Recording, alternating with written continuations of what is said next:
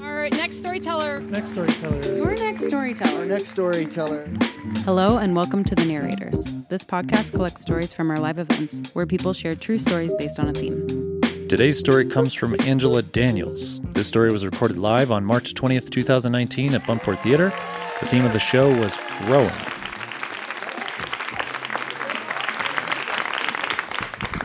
So I have to preface this story by telling you a little bit about myself. I've been overweight or obese for large portions of my life, throughout my life. And I've also frequently been one of the only people of color in a space for the majority of my life. And I think that growing up in a society that holds whiteness and thinness as the standards of beauty kind of created this thing in me that really wanted me, I wanted to find a way to fit in and to belong. So in 2005, I was 22 years old, and I was living in LA after moving there after graduating college. And growing was a terrifying term for me because I was anorexic. And it wasn't my first battle with an eating disorder. Junior year of college, I was in a production of Anything Goes. It's a very fun musical. It's on a ship. There's lots of tap dancing. So I was tapping for 3 hours a day, and I had also started calorie counting for the first time in my life. So by the end of the production, I was the thinnest that I'd ever been, and I was wearing clothes that the other kids my age were wearing and like feeling really cool, like I was fitting in. But then the show ended, and I was no longer tap dancing for 3 hours a day. And very slowly, like the weight started creeping back on, and I was just so desperate to hold on to this belonging that I had found that I became bulimic. And it got pretty bad, but it ended when I got into my first serious relationship, basically because he was just like there all the time. He essentially moved into my studio apartment, and so there was like nowhere to hide the like shame and binge and purge cycle.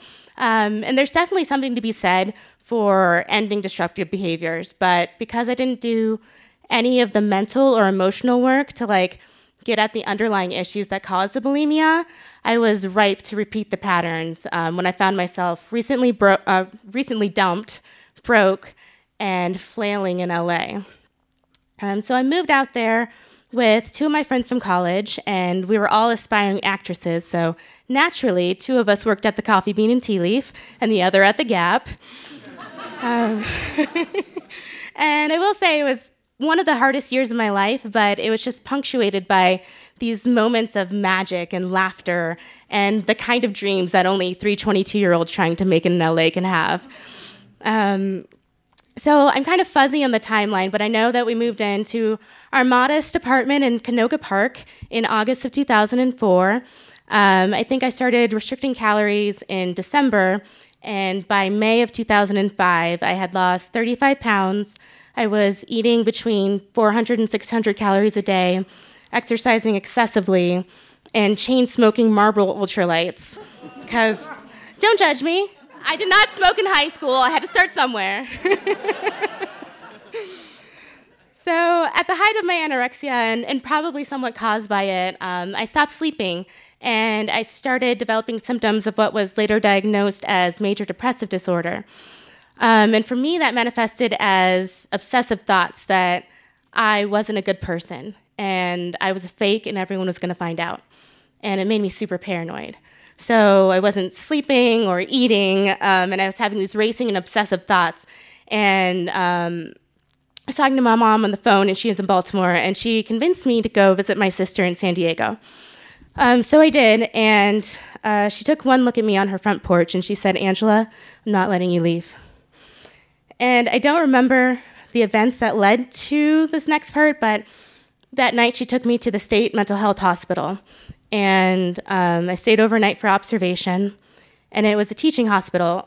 So every hour they would come in and they'd wake you up and check your vitals, and it was like a doctor and 7 residents.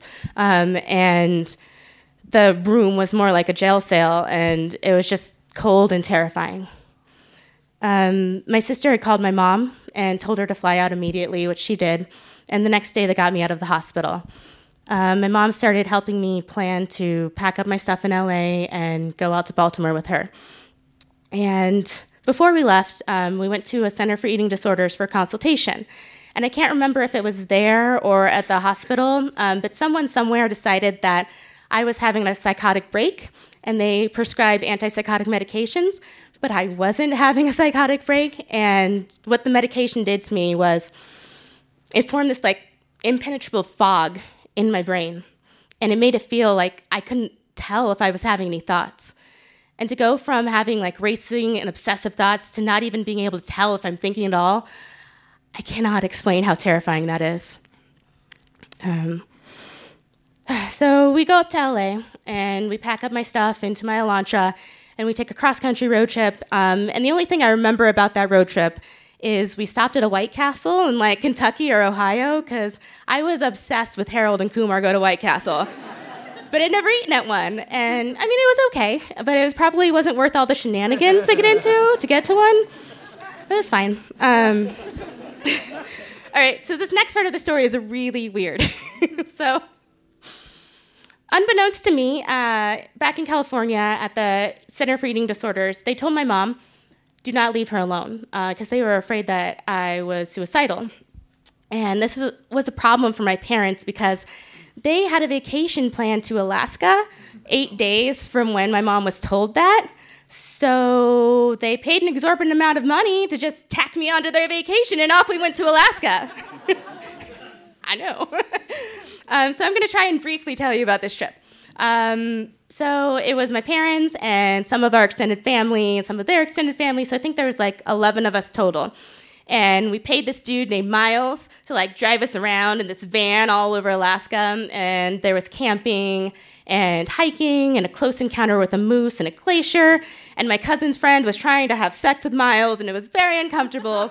And if you can imagine being on this trip on wrongly prescribed antipsychotic medication, feeling like you can't have thoughts, also just very quickly having recently abandoned your new life in LA and having no idea what the hell you're going to do with the rest of your life. And also, I was never alone because my parents were afraid I was suicidal. So yeah, it was probably one of the top 3 weirdest trips I've ever been on. So we left Alaska and I went back to Baltimore with my parents, and I ended up going inpatient at Johns Hopkins Hospital. And the mood disorder and eating disorder treatments are on the same floor there, which was very convenient for me. So the thing about, it's a behavioral, they have a behavioral practice, which means that they think that by stopping the behaviors, they can solve a large part of the problem. And what that meant for the eating disorder patients is that nurses would stand outside of the open bathroom doors to listen to everything you were doing in there. We also ate all of our meals together, and they prepared them so that it was the correct calorie counts to get us to healthy weights. And most importantly for me, they monitored medications. And thankfully, they believed me when I said that the antipsychotic drugs were making me feel horrible, and I was able to stop them immediately. I'll never forget the day after I started Prozac. It was like the fog just lifted, and I felt like myself for the first time in months. And it was overwhelming because I honestly didn't know if I was ever going to feel that way ever again. So I stayed inpatient for about 2 weeks and then moved to a halfway house a little bit outside of the hospital that they had for the eating disorder patients for about a week. Then I lived with my parents, I got a few jobs, I made the normal mistakes that 23-year-olds make, and eventually saved enough to move out to Arizona and live with some friends. That was 14 years ago, and I still sometimes have issues with body image and self-worth. But luckily, I found a fitness and nutrition community about 2 years ago that's really transformed my life. They focus on health and not weight, and it's really taught me to strive to be holistically healthy, and including my mental health and my emotional health. I share this story so if anyone is dealing with similar issues, they can know that it can get better and there's help available. Growing is no longer a scary word to me. It's one of my favorite words. Growing means that I'm still here, and I'm learning, and I'm trying to be the best version of myself. I am so grateful for the time and energy and money that my parents spent to get me help. And also the love that they and my family and friends gave me while supporting me through all of this. Because of them, I am alive, I'm here, and I'm still growing. Thank you.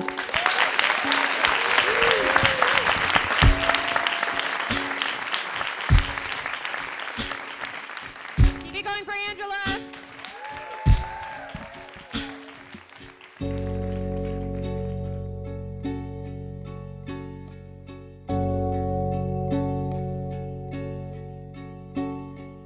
Holy dim summer, holy dim summer,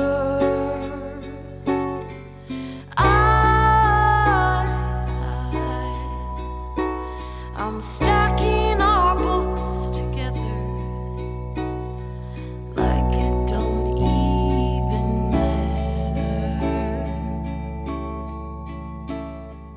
The Narrators was created by Andrew Orvidal and is produced by me, Ron Doyle, Sydney Crane, and Aaron Rollman, with support from Scott Carney, Karen Wachtel, Jesse Witten, and Robert Rutherford. We'd like to thank our sponsors, Buntport Theater Company, Illegal Pete's, From the Hip Photo, and Great Divide Brewing Company. Our theme music is by Whalehawk. I would also like to thank the Milk Blossoms, who provided the music you're listening to right now, and fans just like you who attend our live monthly shows, which take place every third Wednesday of the month at Buntport Theater in Denver, Colorado. For more information about our storytellers or the narrators, visit thenarrators.org and find, rate, and review us wherever you get your podcasts. Thanks for listening.